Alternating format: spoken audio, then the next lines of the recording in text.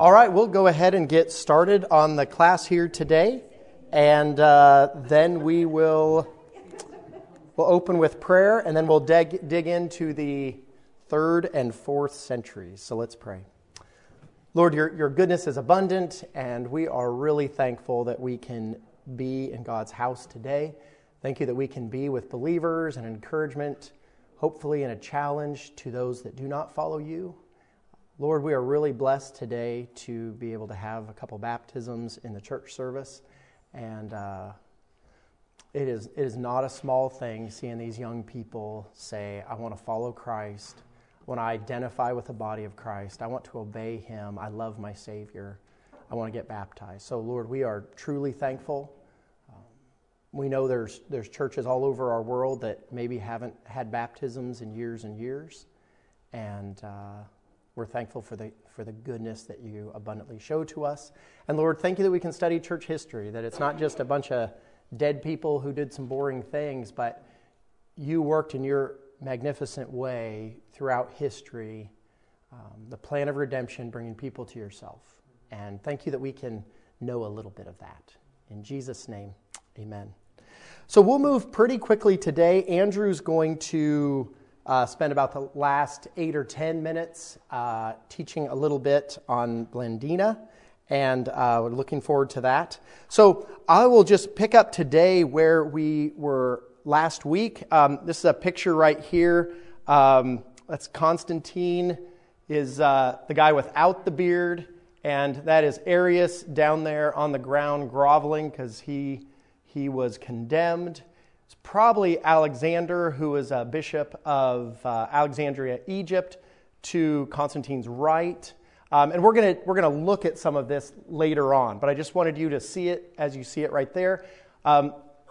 Issues the church was combating in these years were messy Christianity, false claims by pagans, and really a worn-out, weary, persecuted church. Those were some tough times. We talked a little bit about the messiness of Christianity at that time, and one thing is, as I interact with missionaries, or as I interact with my neighbors way out in the country, or as we interact with people here in Owensboro, the idea of syncretism comes up repeatedly, kind of the idea of mixing local religion with Christianity and kind of making it this mishmash of religion. And we think of that in deepest, darkest Africa, and certainly it happens there, but it can happen here as well. Natalie had Bellevue does a terrific job bringing in internationals and having international churches, and they had lost an international pastor. I think it was a Congolese congregation, their Congolese congregation there, and so the guy had moved out, so they went and found this other guy, and people said, oh yeah, this guy's really good, he really knows Jesus, he's the real deal. And they talked to him, and like, he sounds pretty good, but his French and our interpreter's French weren't jiving too well. We think he was good, but we just were unsure, so they went and met with him another time, and they came back after the second time. This is like 2 months ago, and he was a Mormon. and I laugh, but he passed the first muster because language barrier was so difficult, and he thought the Bible was great, and he thought Jesus was great, and he thought God was great, and the better interpreter surely helped them out. But you think of the mishmash of using religious terms and putting them together and what can happen. Picture a completely polytheistic society. So monotheism doesn't sound weird to us today. If someone says, I believe in one God, Islam believes that, Judaism believes that, Christianity believes that. Most of the people if they believe in God, they believe in one of them. And so if you hear of polytheism, you think, multiple gods all over the place? But, 1st, 2nd, 3rd, 4th century, nobody had heard of monotheism. You believe in one God other than those weird Jews? That was basically it. And so in any kind of society, it would be, what are you doing? And then you go and share Christ. The concept of Trinity is difficult for us as well. But in a culture of 3 and 1, how can this be? You worship 3. Oh, well, maybe we should take off this Jesus because it seems like he just showed up on the scene at a later time. And so we'll see during the time of Athanasius, there were probably more people that were non-believers, that were non-Trinitarian, that did not believe in the deity of Christ in the quote-unquote Christian world than there were true believers. And so when Athanasius is saying, no, this cannot be, it's a bigger challenge than we can even comprehend. So, I mean, terrible messiness in the Christianity at that time. And if you get frustrated today when you read friends on social media or you're interacting with people at another church or in our church or whatever it might be, and you think, how can there be so much diversity? Times 10 back then. I mean, yeah, I'm a Christian. No, I'm not a Christian. This is what a Christian is. The Bible is not in our language. Really, really big challenges there. And, if you think of Paul opposing Peter to his face, the need for Christians to speak truth to other Christians and the need for Christians to speak truth to non-believers has been there since God created this world. So just kind of keep that in mind. We had looked at Novatian's controversy a little bit, where there were lapsed Christians and the non-lapsed Christians and who had burned incense to the emperor. The Donatists had a similar kind of thing, and I just want to reference this because it kind of comes back again later probably today, but they had kind of a similar thing in North Africa where there was persecution. This would be the last persecution under Diocletian. This would be in the late 200s. And intense persecution, especially in North Africa. And they were, bring us your Bibles or your Christian writing, and we're going to burn that. And if you burned your religious writing, then you could, go home and be free and not die as a Christian. And so they had groups all over in these churches in North Africa, and who sent their Bibles to be burned and who did not. Any Christian writing, and by Bible, that you probably did not have an entire copy, but you might have a portion of it. Specifically, church leaders might have a portion, so the church leaders were being brought in. Many of them were having their Bibles burned. Many of them were, seeking to make themselves a copy and then taking them to be burned. And then they were coming back and saying, so you'd give the Word of God to be burned, and you think you can pastor again? And there was tons of controversy connected with that. The Donatists kind of removed themselves from any other group of recognized Christianity for probably over 200 years, maybe 250 years. So lots and lots of drama at this time. We have some claims by pagans. Far from us, say the Christians, be any man, this is from Celsus, be any man possessed of any culture or wisdom or judgment. Their aim is to convince only worthless and contemptible people, idiots, slaves, poor women and children. These are the only ones whom they manage to turn into believers. That's from Celsus. Origen wrote against him. But this would be kind of the normal thinking of the day. And so most of us like to be well thought of by people in society. And most of us like people to think, hey, he's a Christian, but he's at least good at this, or he's good at this family, or he's this. This is like the normal social thinking of the day. This is how pathetic Christians are, according to this pagan Celsus. And then Pliny says, I do not know what to do with the Christians. Is just being a Christian enough to punish? He's writing a letter saying, hey, what do I do with these Christian people? Is being a Christian enough to punish, or must something bad actually have been done? What I have done, in the case of those who admitted they were Christians, was order them sent to Rome if they were citizens. If not, I just have them killed. I was sure they deserved to be punished because they were so stubborn.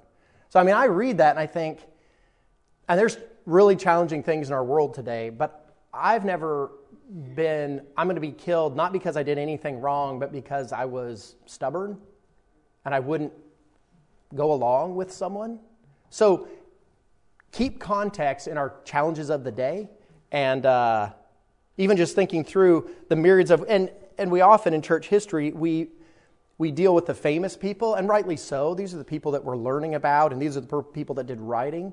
But there was the regular 32-year-old mom, and there was the 52-year-old single guy, and there was the 16-year-old kid, and this was the daily life. People might kill me because I haven't done anything. I'm just a competent part of society, but I'm going to be put to death. So these are some pretty serious things. And and just weary, persecuted believers. The picture that I have right there, it's called Last Prayer, I think, but you see the people being killed. And again, Andrew's going to teach a little bit at the very end, and just a whole, you can do a lot of reading at this time of the persecution and think, I can't imagine living that life. But I saw one author that said this, and I think this is terrific. He says, what is the Christian defense against the attack from Rome? It says, we conquer the dragon, and then he quotes Revelation 12, by the blood of the Lamb and by the word of their testimony, for they love not their lives even unto death. And I think of, being a dad and you're trying to protect your kids, or being, a grandma, or whatever the age might be. But that, by the blood of the Lamb and the word of their testimony, they love not their lives even unto death. I think that's just terrific, and it's a challenge to us as believers. Here, so these struggles in the early church that we've reviewed, what are some ways they fought against that in the years 200 to 400? Or a big one is normal graces of preaching and teaching and church life. And there isn't as much writing about that. We tend to look at some of the other things that will be up on the screen, but that was a huge part of, it would be a group of believers like this, only probably would be much, much fewer. And we're just saying, you can do it this week. Not because you're so strong. No, they could knock down the door of your house and kill you, but you can do it because we're looking to Jesus.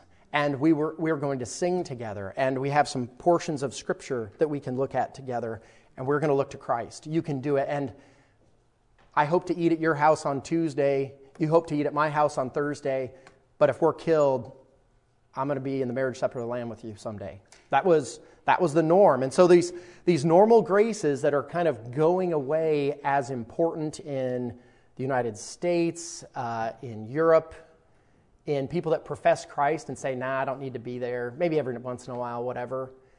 In that time, man, I want to be together. I want to be together with my other believers. There's only 12 of us. There used to be 22 of us, but this is where I want to be. I want to know Christ more. So those normal graces are a big deal. A little bit of writing on that. Tertullian says there was frequent fasting among those in the early church, and they expected persecution. Cyprian was really into, and he died in 258, Cyprian was really into unity. He wrote a letter to Smyrna, and he said, unity, unity, unity, unity. Pushed it, everybody's fighting, everybody has all these differences. Pull it together. We're looking to Christ. Eusebius, he has a lot of writing on morals of Christians because he finds it really interesting. At that time, men had a lot of power and could often do what they wanted with women, especially in different contexts. And Eusebius, here's these women, they would rather be thrown out of their house than be forced to sleep with their husband's friend or whomever. What is the deal with, who's ever heard of this kind of morality? They have this, they're really, really serious about this. Now Eusebius took it a little farther. He was like, we really like this lady. She killed herself rather than falling to this guy's advances and stuff, so we wouldn't really encourage suicide. But he was like, they are super serious about their morals. Really, really interesting. This was a pusher of Christianity is more than just something they talk about. This changes their life. John Chrysostom, John of the Golden Mouth, he's known. He was born in around 350 in Antioch, just so if you can kind of picture kind of the curve of the Mediterranean right as it is going into what is Turkey now. So he lived in Antioch right there. And he was known as really unusual because he was a really literal preacher. He was a terrific speaker, but he was a really literal preacher. And he would take the word, and a goal of his was he would teach it, and he would want to teach it and make it understandable to you, but also not in a way many early pastors and writers at that time would want to find the hidden meaning that no one else could find. And so it would be, wow, Keith Withrow is so amazing because he found this crazy nugget that no one in the universe would ever find. That's the guy we want as our preacher. Chrysostom said, no. I want it to be every man a minister, the priesthood of the believer. I want this to be understandable and simple and plain, and I can understand this too. And we seek to do that, I would certainly hope, as pastors today, but that was pretty unusual at the time. He ended up going up to Constantinople, and that's all we'll say about him. Writing was a big thing, apologetic writing. Some of the same things that even happen today. You have apologetic writing, which is defense of the faith. Hey, this is a defensible faith. There's a reason this fits logically, this fits morally, this fits in real life, and it came to us from God. Tertullian, lots of different writers did apologetic writing, Justin Martyr, others. Then there was a fair amount, there was some kind of how-to writing that we have that today as well. It is, the Didache, and that was earlier than the time period we're looking at, but it would be kind of a how-to church manual, and it'd say, hey, you're going to have singing in the church, you're going to have praying in the church, you're going to have an opening of Scripture in church, and this is what it should kind of look like in a church. Polycarp, again, earlier than our time period here, wrote a letter encouraging faithfulness. It's got over 60 quotes from the New Testament in it. Shepherd of Hermes. Athanasius wrote on the Incarnation. We'll look at Athanasius a little bit later. We talked about Cyprian in his epistle to Smyrna. So lots of apologetic writing, encouraging writing, kind of a you-can-do-it writing. That was a big deal at that time, especially when now, it's so easy to have books. Printers, you get a bunch of books, they're $8 a piece, you're good to go. At that time, you're handwriting. So, pretty incredible how those got passed around. Another way to combat struggles were creeds. Dwayne's going to actually lead us in some creeds, Baldwin, next week. But we do have one here. The Apostles' Creed was done at this time, probably 250-ish, or even a little bit before. And I actually heard a little 4-year-old at our church quoted this to me on Friday morning, and I couldn't always understand her pronunciation, but I think she got the whole thing. I do not have it memorized, so I'll read it to you. I believe in God, the Father Almighty, maker of heaven and earth, and in Jesus Christ, his only Son, our Lord, who was conceived by the Holy Spirit, born of the Virgin Mary, suffered under Pontius Pilate, was crucified, dead, and buried, and descended into hell is often underneath that. That probably didn't come around until about the 5th century, but many times the Apostles' Creed has this. And one of the reasons I wanted to have this, we think of different creeds that are out there, and depending on your church background, you might have read a creed every week, or maybe you have no connection with creeds at all. I know when we did a church plant, we had a creed that we went through for a while, and we had a visitor lady one time, and she said, I don't know about you Catholics, but I'm not coming here ever again, because we don't do that. And I said, well, I'm not a Roman Catholic, but there's actually some good. There is a lot of good, and if we went through this slowly, what's inaccurate in here? It's really, really good stuff. The third day he rose from the dead, he ascended into heaven and sits at the right hand of God the Father Almighty. From thence he shall come to judge the quick and the dead. I believe in the Holy Spirit, the Holy Catholic Church, Catholic being universal church, the communion of saints, the forgiveness of sins, the resurrection of the body, and the life everlasting. And we might have Roman Catholics in here, I don't know that.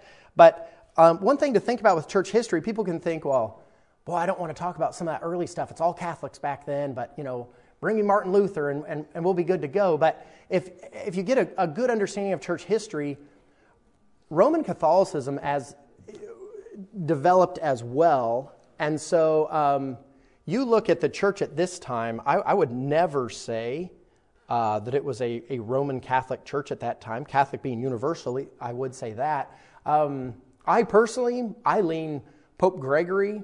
I think he had a lot of push there.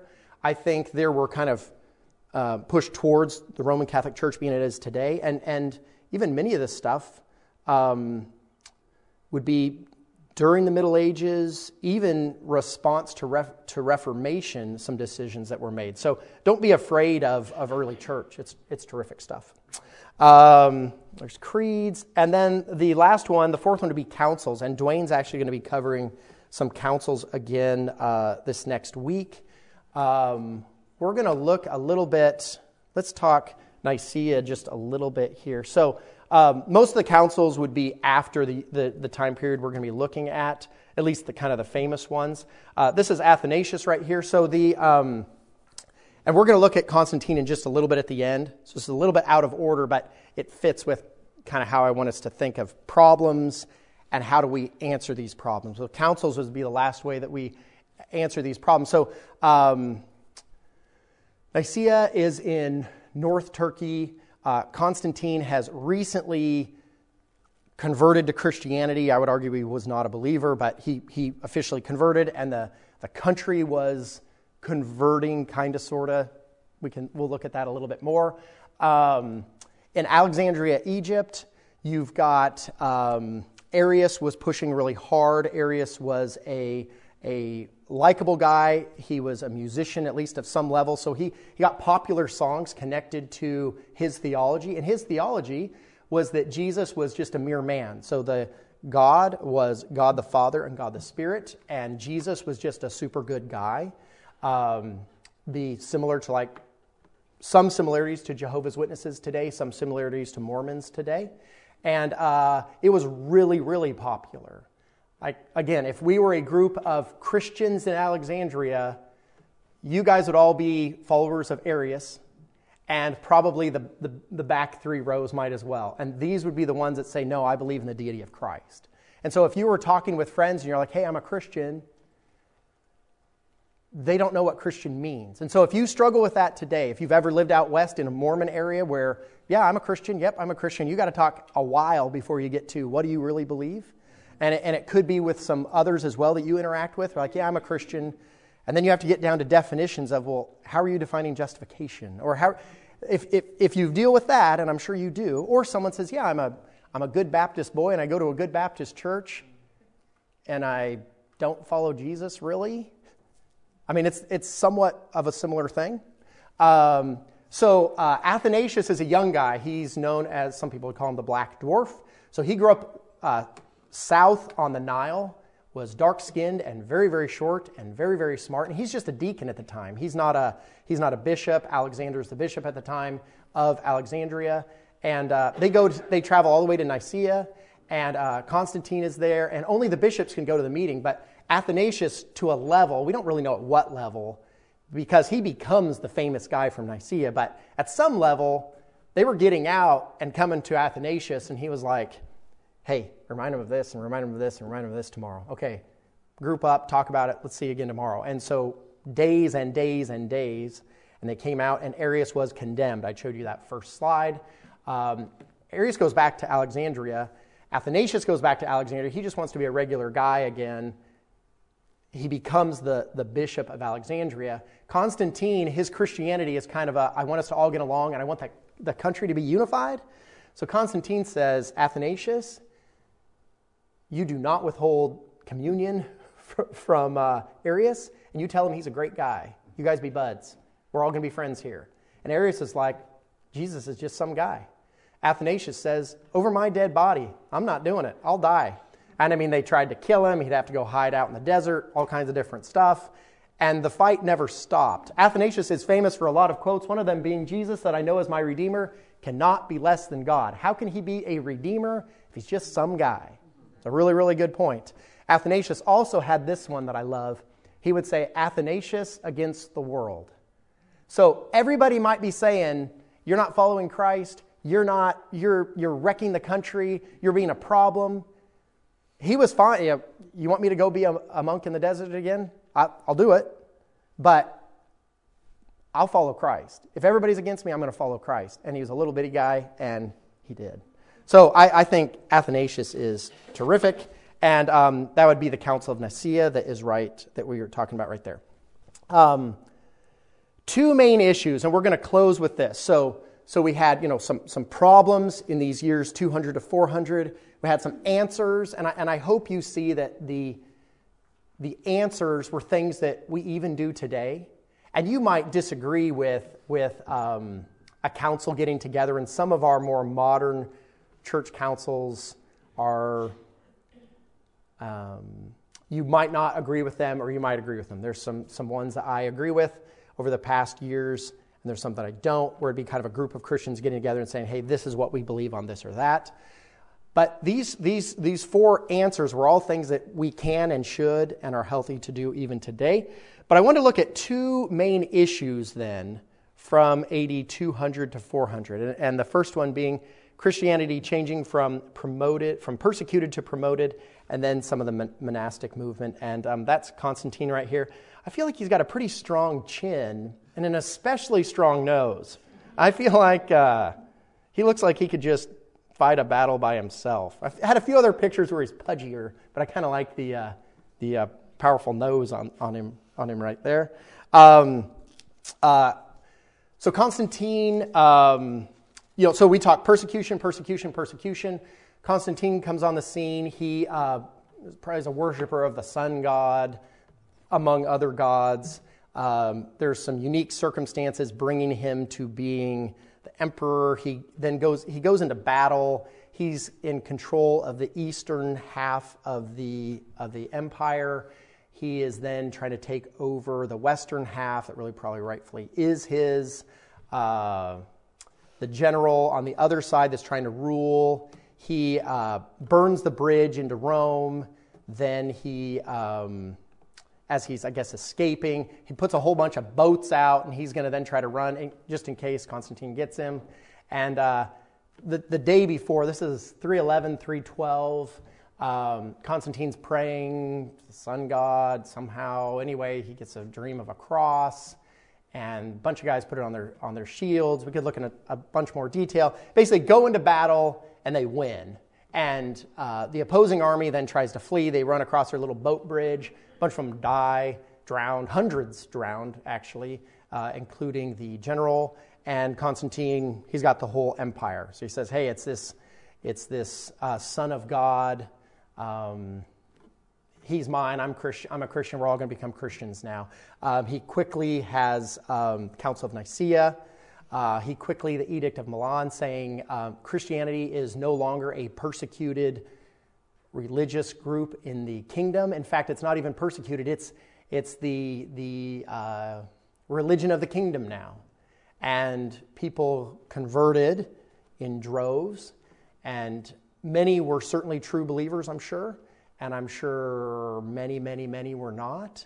And you can kind of see, Andrew and I were even talking before this, you're persecuted and your aunt's been killed and you're separated from your kids because they fled to 300 miles away and you just can't see them again. And all of a sudden it's legal and I'm not persecuted and I can go I don't just have to work in my own little community. I can go out in the community and be a doctor to the public. And again, in the kingdom, in Rome, different things were true of different groups, but you weren't hiding out anymore.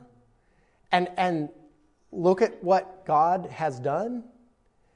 And then people were really quickly saying, this government is my God.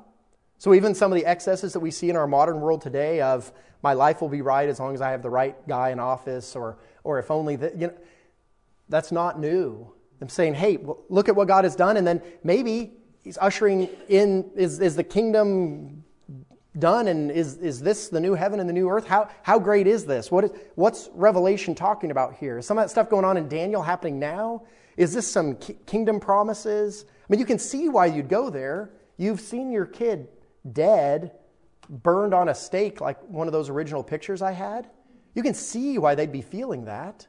And so Constantine says, I like being the guy in charge. In fact, let me help you make some decisions. So he goes, the Donatists that I had mentioned earlier that had pastors that had burned their Bibles or had not burned their Bibles, they came to him and they said, hey, Constantine, you want to decide on this one? Well, he decided against the Donatists because he wants, let's all be friends. Let's all be friends. We want the kingdom to be solid and friendly and nice. So the Donatists said, well, fine, we're out of here for, 200 more years or whatever. But it established some precedent that Christianity broadly has fought since then of, we have a problem, we want the government to help us out or to make a decision or kind of to combine the church and the state in ways that it is not meant to be. And so when the reformers came along and said separation of church and state, not that they shouldn't interact, but that the state cannot tell the church what to do. That was the definition of church and state our reformers pushed. It's pretty radical thinking. Now, did some of the reformers go farther than I think is right on continuing on, I'm the state and I am the church? Yeah, I think so. Many of them did. But you can kind of see how they got there. I'm trying to think if there's anything else under that. I think that's good.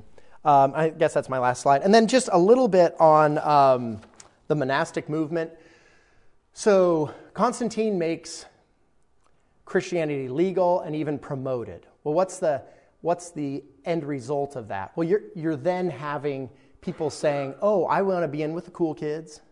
Oh, I want to be in with the people that, you're giving some extra whatever to this group or that group, I'll join them. Oh, I'm a wealthy guy. I need a job for my second son. Hey, he wants to be a church leader. So here's some money. Take him and clean him up a little bit, and he'll be in charge. So really quickly, those kind of problematic excesses were happening. And so then true believers were saying, I go to a church, and I don't think the pastor's converted. I mean, how do you even get there? We have two other godly people. Nobody would hire them because the dad's shoveling money. So monasticism became an increasingly popular thing. And there's Anthony is a famous one from the mid-200s. He goes out in the desert. He didn't want anybody around him. At times, he would sit on the top of like a large rock and be sitting up there alone through all weather, and his disciples would hike out and bring him food and water at different times. Kind of the ancient days pole sitting from what the early 1900s, sitting out there alone. But their goals were, I want to be dedicated to Christ, and what is this junk that's just invading Christianity? So Anthony was out there, Pachomius was out there, a lot of the great church fathers that we're probably not going to hit. Basil the Great, some of the Gregories were out there, Chrysostom was out there for a while. Benedict, he started the Benedictine Society, and he had these 4 rules. The monks must be committed to permanently being following Christ and obeying the rules of the monastery. Monastery methods of discipline for sin were established. Physical work was expected for all, and 8 times a day, prayer and reading of Scripture were focused upon. Those are some good things. And the monasteries started and the convents started because they were saying, hey, maybe it really is true that it's not good for us to be alone. Maybe we really do need other people. So I'm sitting alone out here on a rock, but maybe I do need other people around me.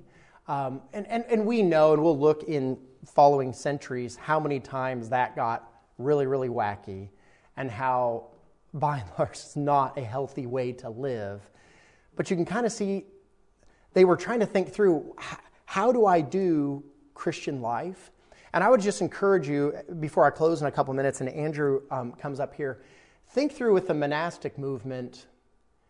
Think through what you would do in that situation. So now we have lots of options. If you schooling choices for your kids, or you want to be the most conservatively modest-dressed person in the universe, go crazy. If you want to have some more freedom, you're allowed to do that in society as well. In your approach to Scripture, there's so much freedom now that we are used to. But at that time, you're thinking through, at what level do I do this or that? And we have a tendency of seeing people like us and saying, well, that's how it ought to be. And, with myself growing up, just as an example, so as a Christian, a guy I looked up to a lot in our church growing up was a police officer. Well, he ended up being a narcotics detective, but he was a crazy good athlete in high school and college, and he was just a super cool guy, and he loved Jesus, and I thought he was great. And so then I go to seminary, and on the East Coast, and I'm surrounded by tons of Mennonites, tons of them, and they love the Lord. And I referenced someone being a police officer, and I still remember my coworker. Well, he's actually kind of the lead guy and a boss. He was like, "Oh, I can't imagine." And I said, "What?" And he's like, carrying a gun, potentially killing someone made in the image of God? How could that be? And I remember I said, like, aren't you thankful for the armed forces? And if, like, we live near Philadelphia where on the nightly news, murders don't get on there. It's only gruesome murders. I mean, aren't you thankful for those that protect? And this was a really godly man. And he was like, as I read Scripture, I would much rather die than cause someone else to be killed and go to hell. And I remember thinking, this guy, something like that had never crossed my mind. I will tell you, for me personally, I disagree with him. But I remember thinking, here's a godly guy who loves the Lord, who reads the Scriptures, and as he stands before God, he's making a decision for himself that he would not do a job like that. And I'm okay with that. Now, if everyone was like that, it could be a little scary out there, right? But as Christians, we must think through, how do I stand before a holy God? Not just, I'm a lemming and I'm following along what everybody else is. So if you see some people in Christianity that are a little bit different than you, let's do this. Let's really be people that push back to Scripture. What does the Scripture say? What does the Scripture say? And remember, especially at this time, we're indebted to these monasteries that churned out manuscripts when other people, by and large, were not. So we could have a copy of God's Word in our own hands. So Andrew, why don't you come on up here now and we'll trade this. And you can share. Can you go back to the slide of the animals and people getting in? Just for a nice backdrop. Yeah, you know. Terrify everyone. Absolutely.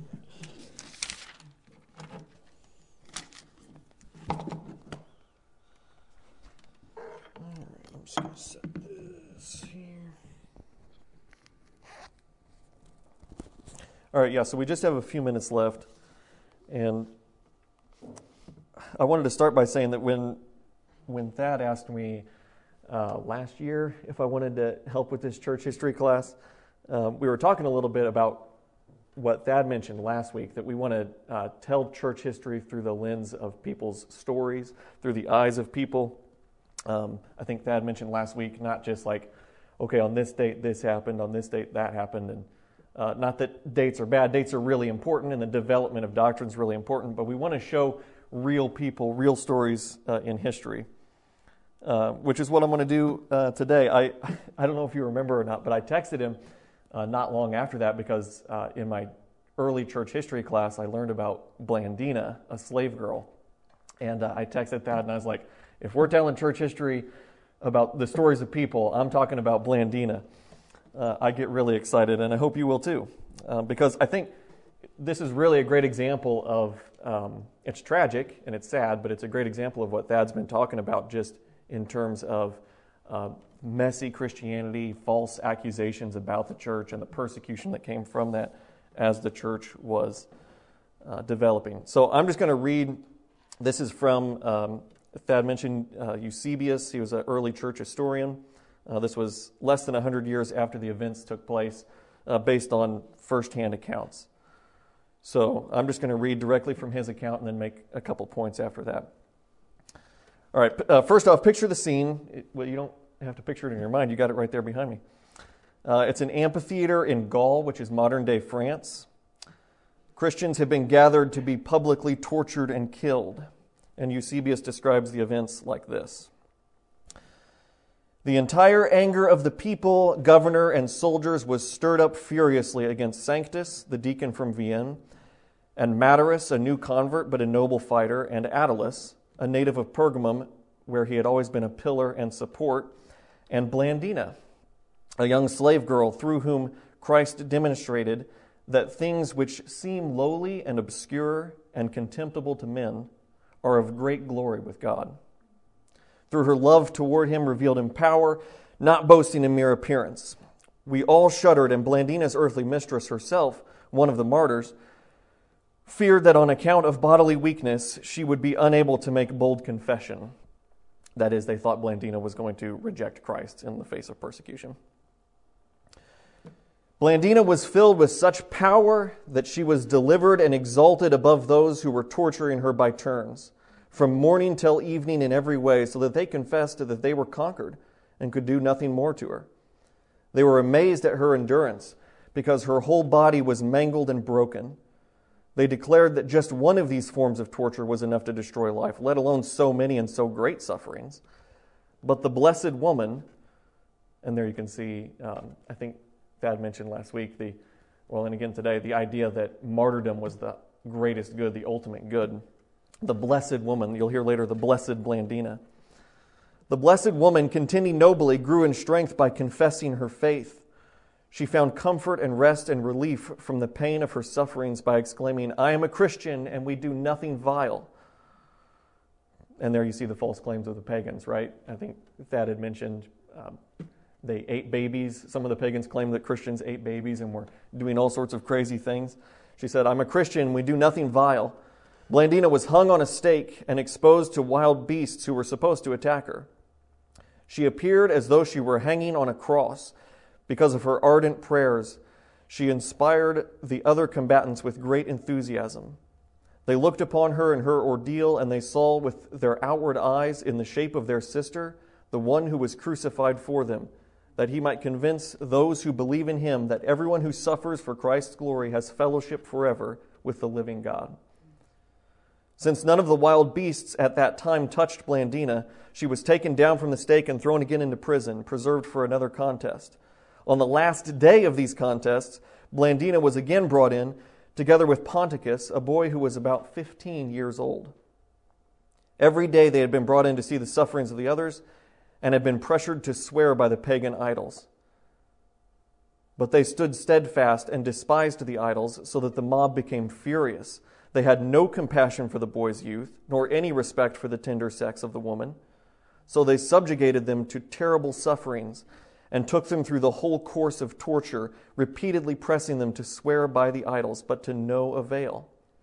Ponticus was encouraged by his sister, so that even the pagans could see that she was confirming his strength. After nobly enduring every torture, he gave up his spirit. But the blessed Blandina, last of all, having encouraged her children like a noble mother, and sent them ahead in victory to the king, herself suffered all their conflicts and hurried after them, exulting and rejoicing in her departure as if she were called to a marriage supper, rather than being thrown to wild beasts. After whipping her, giving her to the beasts, and burning her with hot irons, the authorities finally dropped her into a basket and threw her to a bull. The beast gored her again and again, but she was now indifferent to all that befell her because of her hope, her firm hold on all that her faith meant, and her communion with Christ. Then she too was sacrificed.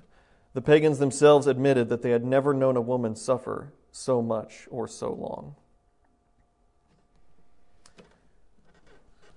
At the time, there was kind of a romanticizing of martyrdom, like I said, so some of the details of that might have been a little exaggerated, but that's a picture of what was really happening throughout the Roman Empire prior to the rise of Constantine.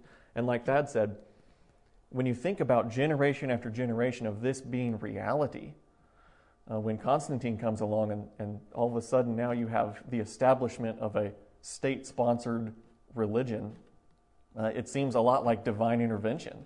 And it's easy to look from our perspective of kind of being inundated with the cultural Christianity that we experience today and say, well, man, look at all the bad that came from the development of a state religion and the Roman Catholic Church and all of that. But when you put yourself in their shoes, it kind of makes a lot of sense.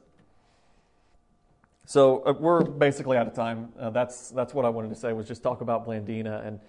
And I want us to consider when we're, in the coming weeks, when we're thinking about the events that are going to be taking place, the development of creeds and councils and the establishment of the church and that kind of thing. I want us to put people in their real life experiences that they had then, so that we're not detached from it, but we're really seeing it develop in front of us. And we can stir each other up in our own context and consider how to stir each other up, like the writer of Hebrews says, to good works. So that's all I've got. Should we close in prayer, or is that okay? Father, thank you for this day. Thank you for an opportunity to see how your mighty hand is working in history and has brought us to the point we're at now. We thank you that you have been faithful to your people throughout all of history. We see suffering, we see persecution, we see times of enjoyment and blessing and relative ease and comfort. And in all situations, you are faithful, and your guiding hand is with your people. We thank you for that glorious promise that you will be faithful to complete that which you started. And through all the trials of this life, we can rest assured in knowing that the marriage supper of the Lamb awaits us. Please bless the rest of this service this morning as we continue to feast on your word. In Jesus' name, amen.